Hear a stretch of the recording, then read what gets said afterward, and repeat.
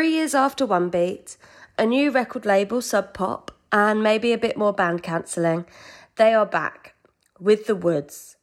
And what an album. This album is a step away from most of what you've just been listening to.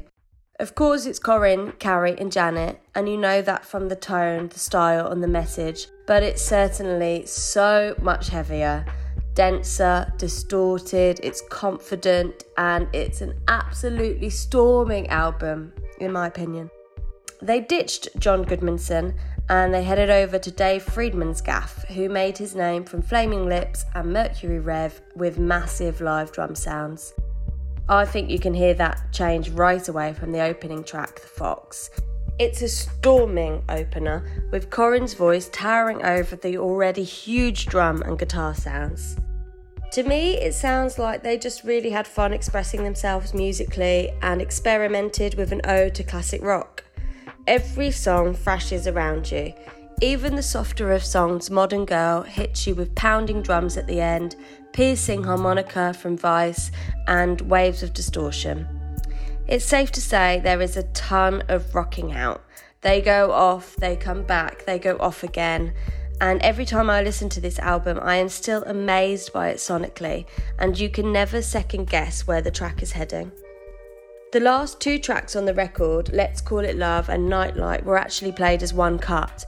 And if you think that Let's Call It Love stands at an 11-minute number on its own, it kind of sets the tone, even though it's at the end, of how the album is. It kicks off with glorious hooks, wailing by Corinne, who, might I say, is on top of her game on this record. Her voice leaves you breathless. Entertain was one of the 2 singles released from the record and is the song I really wish I had written. Pounding drums, which was so inspiring as a drummer. Direct vocals, it's hitting, it's also kind of danceable.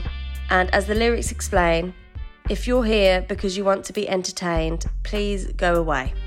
Perhaps an explanation of their feelings whilst making this pretty drastic change to their sound, I'd say. This album has real depth. It's not for the faint of heart, but our Sleater-Kinney are in here, but with so much more intense duels and epping rocking than you'd be expecting. Their finest album in my opinion, and I never stop being blown away. After announcing their hiatus following The Woods in 2006, there would be over a decade to wait before even a sniff of Sleater-Kinney's musical return. Their statement, shared via Sub Pop, the only record that they released with the group, but who would stand with them in the coming years, thanked the fans and played their final show as a 4 in 2006 at Lollapalooza in Chicago. Of course, it's hardly like they went out on a whimper. For many fans and for Brownstein herself, their greatest album was their last one, The Woods. And it's not like they're reforming out of boredom. Since the 2005 release of The Woods, the separate members of Sleater-Kinney have been occupied with tons of solo ventures. Tucker had released 2 albums with the Corinne Tucker Band, while Brownstein and Vice had formed Wild Flag. Oh, what a band! Not to mention Brownstein's comedy series Portlandia, and Weiss's work with bands such as Quasi and Stephen Malcolmus and the Jigs. But then a decade later, mega fans everywhere were thrilled to hear that Sub Pop was celebrating with a remixed box set of all their beloved back catalogue on coloured vinyl, no less. Start Together then came to the surprise of pretty much everyone apart from Sub Pop, who might have leaked the single a few days earlier, with, tucked in amongst the rest of the records, a reunion launching no-label 7-inch single, Bury Our Friends. It blissfully combined the huge crunching riffs of The Woods, but with a little more angst of the Dig Me Out era.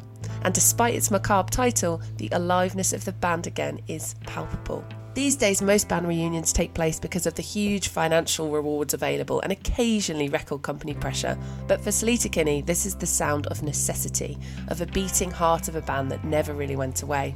Of course, there's always the fear of the record and how it will perform alongside its staggering back catalogue, especially after a decade-long hiatus.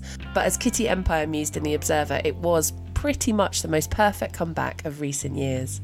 The record came together then in the form of 2015 release No Cities to Love, recorded secretly at tiny telephone studios in San Francisco, presumably so none of their friends or regular creative collaborators would know what they were up to in Portland. Opener price tag is a thunderous rant against consumerism with an opening riff that just reeks with the promise of something huge, literally like cueing in each member like the perfect orchestra with the fuzz-lined riff, the scattering drum beats, and then those huge Pete Townsend windmills that we'd miss so much.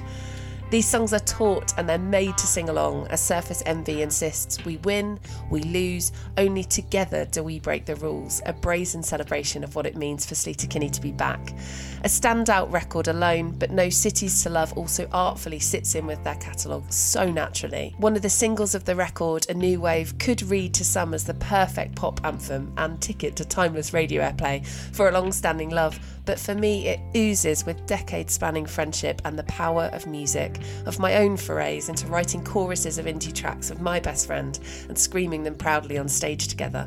As Tucker and Brownstein sing in unison on the chorus, no outline will ever hold us. It's not a new wave, it's just you and me.